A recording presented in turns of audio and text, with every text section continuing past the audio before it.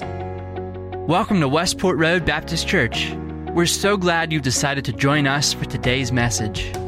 Westport Road Baptist Church is located at the corner of Hurstbourne Lane and Westport Road in Louisville, Kentucky. If you have a Bible, please have it handy and prepare your heart and mind as our pastor, Chip Pendleton, brings us the Word of God. Well, are you ready for a heart-stirring, spirit-moving sermon? Well, I bet you are. Sorry about that. We'll do the best we can anyway as we get into this great song. Thank you all so much. Hey, we're going to be over into 2 Peter chapter 3 today. We've got a couple of sermons that are going to be one-offs, and then starting Mother's Day, we're going to begin a series on the family called Family Circus.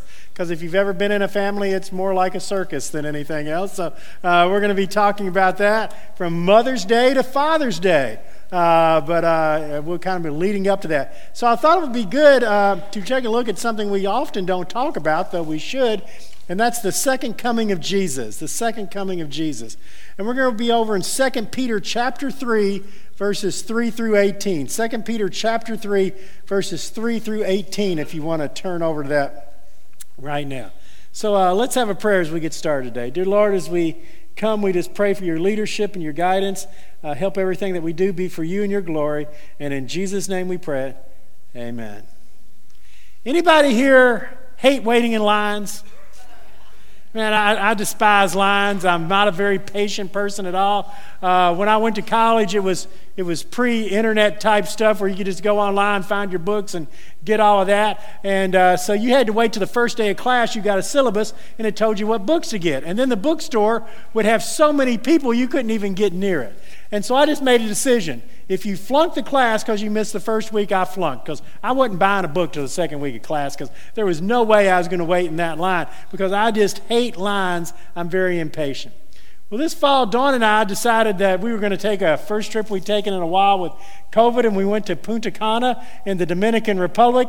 We landed there, we came out, and there was this unbelievable line that stretched all the way out, and people were just jammed in together. I mean, as tight as you could get everybody. It's still the height of the COVID stuff. Everybody's jammed in there.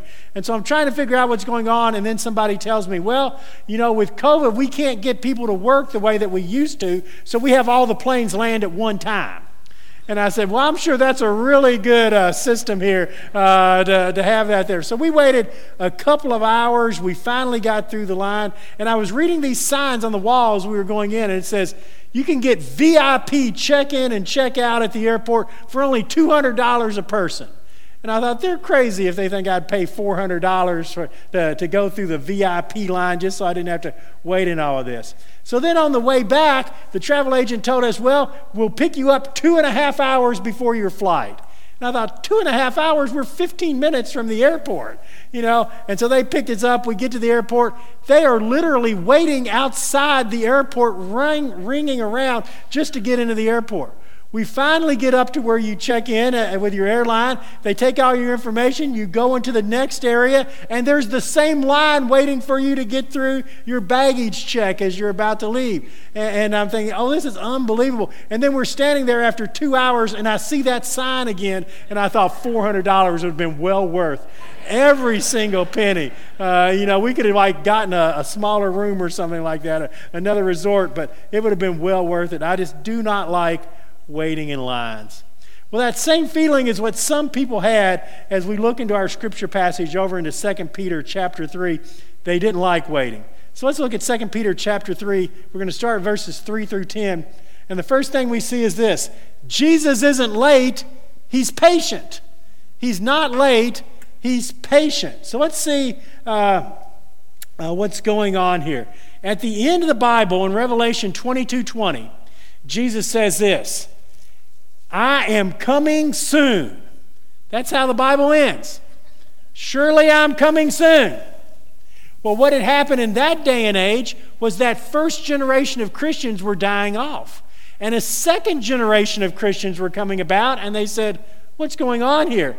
Everybody's dying off. He still hasn't come. What's he mean, I'm coming soon?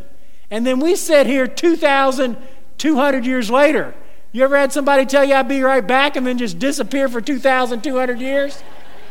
You might think, okay, that's a little bit late. That's a long time to have to wait for something. So let's see what the people were saying in Peter's day in verses 3 and 4. Above all, you must understand that in the last days scoffers will come, scoffing and following their own evil desires. They will say, where is his coming that he promised? Ever since our ancestors died, everything goes on as it has since the beginning of creation. So there's this group of people who were saying, hey, look, he hasn't shown up. A whole nother generation's coming around. Where is he? He's not going to show up. And the reason they're saying this is really interesting in verse 3. They're saying it because they want to follow their own evil desires. So it comes down to this. We want to live the way we want to do what we want to do, but this God stuff's kind of restraining us.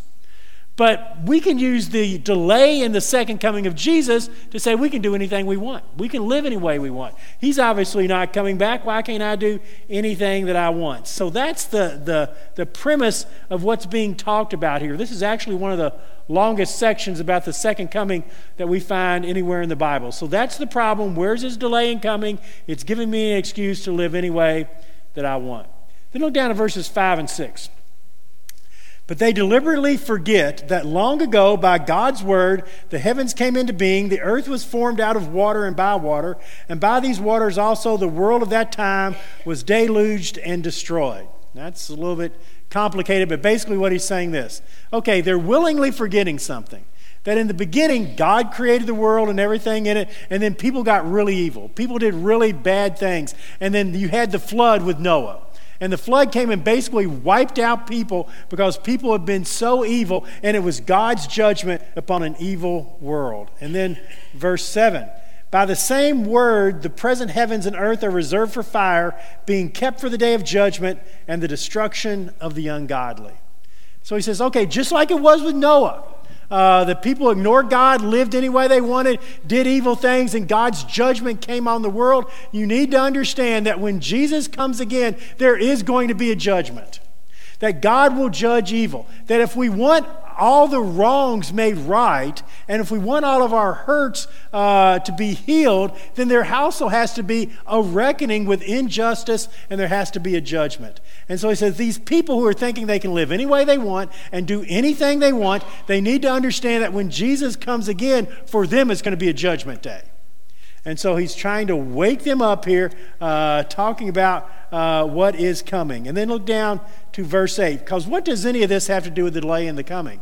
Okay, you just need to know that one day you're going to be judged if you ignore God and live any way you want. What's it have to do with the delay in the coming? Verse 8, but do not forget this one thing, dear friends. With the Lord, a day is like 1,000 years, and 1,000 years is like a day. The Lord is not slow in keeping his promises, as some understand slowness. Instead, he is patient with you, not wanting anyone to perish, but everyone to come to repentance. So Peter here lists two reasons for what we consider the delay in the second coming of Jesus. And the first reason is in verse 8. And the first reason is God doesn't keep time the way that we keep time. We're very linear in the way that we keep time. It's 9 o'clock, 9:15, 9:30. It's a very linear way of thinking. God isn't limited to linear way of thinking. As a matter of fact, it says with God, one day is like 1,000 years. And what he means by that is God knows every single thing that's happening, every thought, every action. God knows it all. It's like 1,000 years in one day. But not only that, 1,000 years is like one day with God. It's just like a snap of the fingers to him. And so what we think of as time isn't the way that God views time. And so the first reason that we say, okay, where's the delay? What's this delay all about? Well, God just doesn't view time the way that we do. But then in verse 9, he goes on and says there's a second reason that there is a delay in that second coming, and that is that people might be saved. God is being patient so that people might be saved. So if you don't believe in God, the delay in the coming is an opportunity for you to get to know God and to come to God. And if you are a Christian, it's an opportunity for you to lead someone else to God and bring them into God's family. And so you have this two-part of the delay. God doesn't keep time the way we do, and the delay is the patience of God wanting everyone to be saved. Now, When it comes to patience, as I said, we don't have to have that a lot. My son has a dog by the name of Sugar, and he's taught Sugar he can take a dog treat, put it on Sugar's nose, wait for a second, and then snap his finger, and Sugar will throw the dog treat and catch it. That's not Sugar. Sugar is much cuter than that, okay? See, it's our grand dog. We have no grandchildren, 2 grand dogs. And but putting it on their nose, waiting, snapping the finger, and then they eat it. That's patience, knowing something good is coming and being willing to wait because you know that something good is coming. That's what we're told the second coming is like. God is delaying it so that we can do good and bring others into his kingdom. And then finally in verse 10 here, he says, no one knows when that day is going to come. The day of the Lord will come like a thief. And so we don't know when the day's coming. God keeps time different than we do. There is going to be a judgment. And so we need to be telling people about God and leading people to him. So that's the first thing we see. Now, if all that's true, then what kind of people ought we to be? That's the next thing that we see. That's the question that's asked. Okay, if Jesus really is coming, if there is a judgment day, then what kind of people do we need to be? Look at verse 11. Since everything will be destroyed in this way, God's judgment is coming for those who have not repented. What kind of people ought you to be? So if I'm a believer in God and I believe Jesus is coming, and for some people it's going to be a judgment day, what kind of person should I be? And Peter basically tells us 3 different things we need to do, what kind of people we need to be. So what kind of people do we need to be? 3 things that we're going to look like. First of all is this. We should be people who live holy and godly lives. People who live holy and godly lives. Look at verse 11, the middle of the verse there. You ought to live holy and godly lives. Again, that's why I'm such a theological genius when I come up with this stuff. And so what's it mean to live a holy, godly life? Well, the word holy means different, set apart, above. Items in the temple were set apart for God's use, therefore they were made holy. So it says your life should be something different than the way the rest of the world lives it. Your life should be a godly life, a life based on God's laws and principles. So when people see you, they see something different about the way you're living. And look at verse 14. So then, dear friends, since you're looking forward to this, make every effort to be found spotless, blameless, and at peace with him. Holy, godly, spotless, blameless. Now, how many people think, okay, I'll go out and do that today? It seems a little bit intimidating. But what if I said the gist of it is you're just supposed to live a life that's different than other people. You're supposed to be forgiving when other people are judgmental. You're supposed to be loving when other people are hating. You're supposed to be caring for somebody when other people only care about themselves. It's not that you're perfect in everything that you do, but you're becoming an attractional person because of the way you're living and what you're doing. That's the godly life that you're living. When people see your life, they just see something different. You're a person that at the end of verse 14, you're living at peace with God, at peace with other people, and people just see that in you and the way that you're living. You're attracting people to God. And that's the first thing that we see. We're supposed to live a different life because we believe Jesus is coming again. Read an interesting story this week in the paper. There was a Wisconsin police officer who pulled a guy over and arrested him for an outstanding warrant that he had. And so another car came. They were taking the guy away. And the officer that arrested him noticed the guy was on an Uber Eats run. And he was delivering ice cream to somebody. And he thought, somebody's not going to get their ice cream and it's going to melt because I've arrested this guy and he's going off. Here's a picture of the officer right there. So he takes the Uber Eats and he delivers all the drivers' Uber Eats, and then he gets to the house with the ice cream, and they can't believe that the police officer actually delivered their ice cream. So they invite him in and serve him some ice cream. Why would they do that? Because it's something odd, something different. The average person would have not have done that and delivered the Uber Eats for someone that had been arrested. And because it was different, it stood out. That's the kind of life you need to live, a life that stands out. It's different, it's holy, and it's godly. So that's the first thing we're doing. Our life, the way that we live it, needs to be attractional to others if we really believe there's a second coming. A second thing Peter tells us that we ought to be is we ought to be people who look forward to and anticipate Jesus' return. People who look forward to and anticipate Jesus' return. Look down to verse 12 and 13. As you look forward to the day of God and speed its coming, that day will bring by the destruction of heaven by fire, and the elements will melt in the heat. But in keeping with his promises, we're looking forward to a new heaven and a new earth where righteousness dwells. And so he says, look, we need to look forward to the coming of Jesus, because for those of us who are Christians, it's going to be a day of rejoicing. It's going to be a great day when Jesus comes, and all of your hurts and all of your pains and all of the things that have held you down and all of your illnesses and problems and the things that have kept you up at night, all of those things are going to be wiped away. Revelation 21 verses 4 and 5 puts it this way. He will wipe every tear from their eye. There will be no death, no mourning, no crying, no pain, for all of these things will pass away. He who sat on the throne said, I'm making everything new. Write these words down. They're trustworthy and they're true. So we look forward and anticipate Jesus' return. And so we're living a life, we're getting ready, we're trying to get others ready, and we're looking forward, anticipating that day when all of our hurts and all of our problems and all of our toils and all the injustices of this world and all the evils of this world are gone, and the love of God reigns supreme.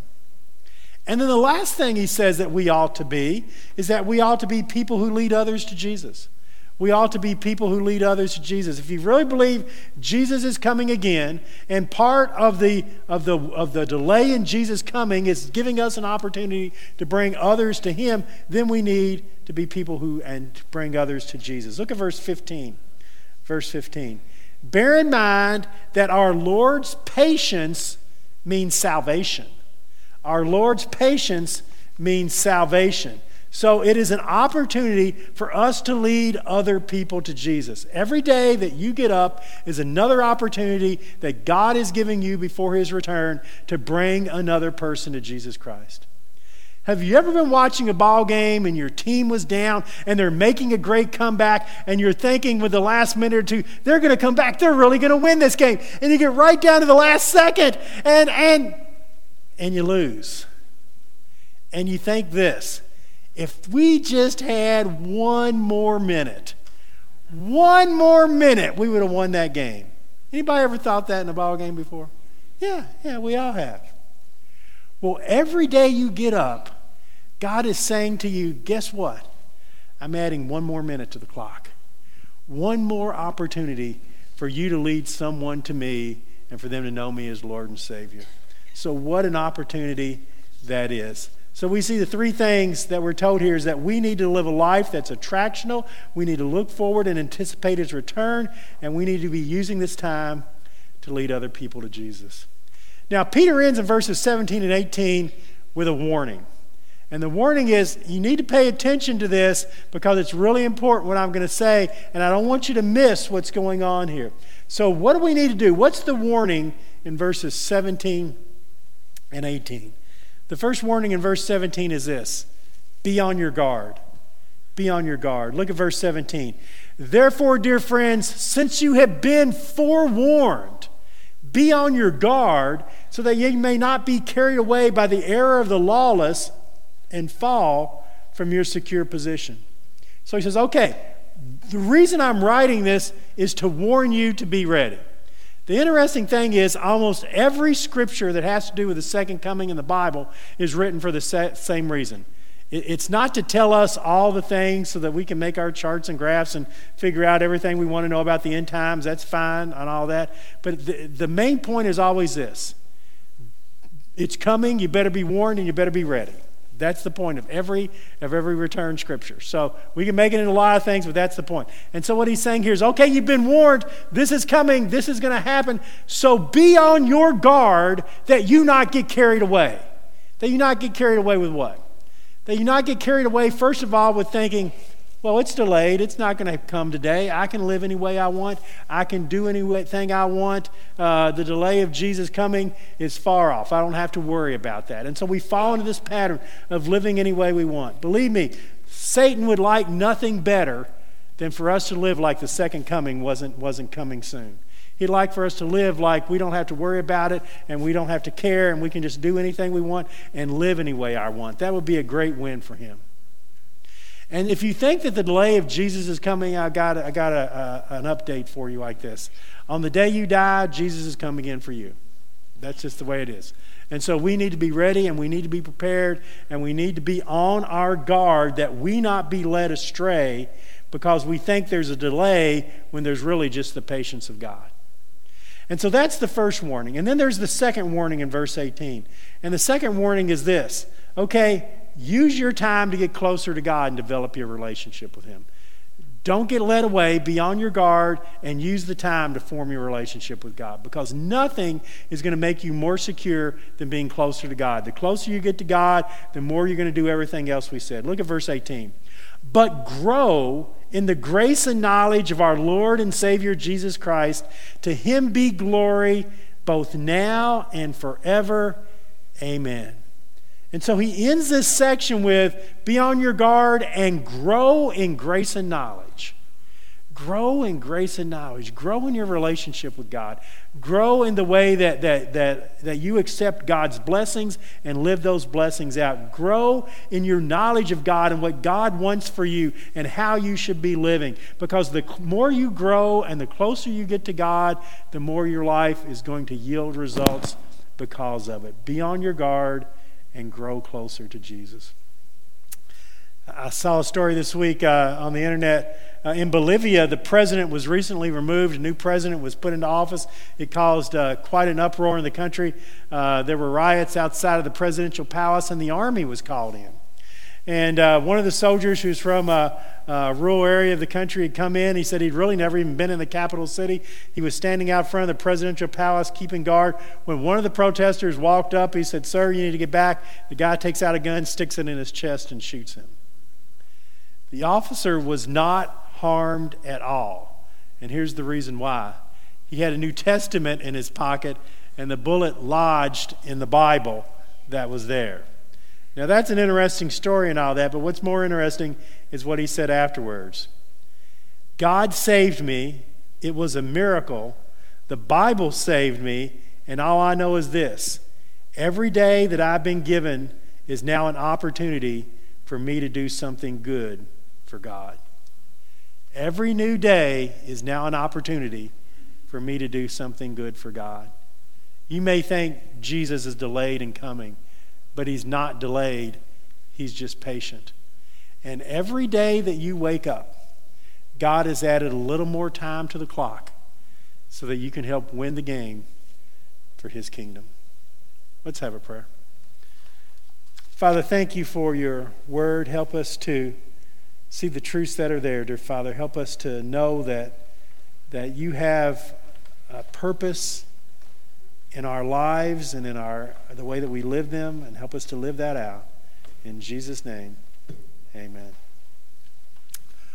Well, we come, and the first thing I would say as a part of this invitation is for you to look at your life and to just say, where am I right now?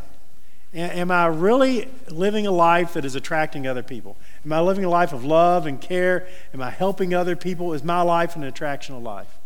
And if it's not, just right where you are right now, you can just say to God, Lord, help me to be the kind of person I was supposed to be in the way I love and care and look out for other people. You may be here today and you've been in church a long time, and God has called you to this church but you never actually joined. In the first service, we had 2 ladies joined. If you see them, say hi to them. They're both named Nancy, so that'll be easy to remember. If somebody's named Nancy, just figure they joined the church. I can go say something to them. But just come down and say, hey, I believe God's leading me in this church, and I want to be a part of what this church is doing. But maybe you're here today and you fall in that group that Peter's been talking about. The group that says the delay in the coming is God's patience for your salvation. And you showed up today, and what God is saying to you is, I'm talking to you. This was about you coming and me saying to you, I want you saved. I want to know you. I want to be in relationship with you. I want to forgive you of your sins. I want to give you heaven and a righting of all the wrongs. And you can find that. Come down this aisle. Talk to me, another minister, and we'll talk to you about really what it means to have Jesus Christ in your life. This is your opportunity as we stand together and we sing. We hope you enjoyed today's lesson and that it spoke to you. If you have prayer needs or want more information about us, we invite you to stop by our website, mywrbc.org, and click on Contact. Please use the word podcast in the subject line. You can also find us on Facebook, Twitter, and Instagram, keyword MyWRBC. At Westport Road Baptist Church, we love God and love people. Please join us for Sunday morning service at either 9:30 a.m. or 11 a.m. We also have Sunday school for all ages during both service times. Thanks again for listening, and join us next week for another message from God's Word.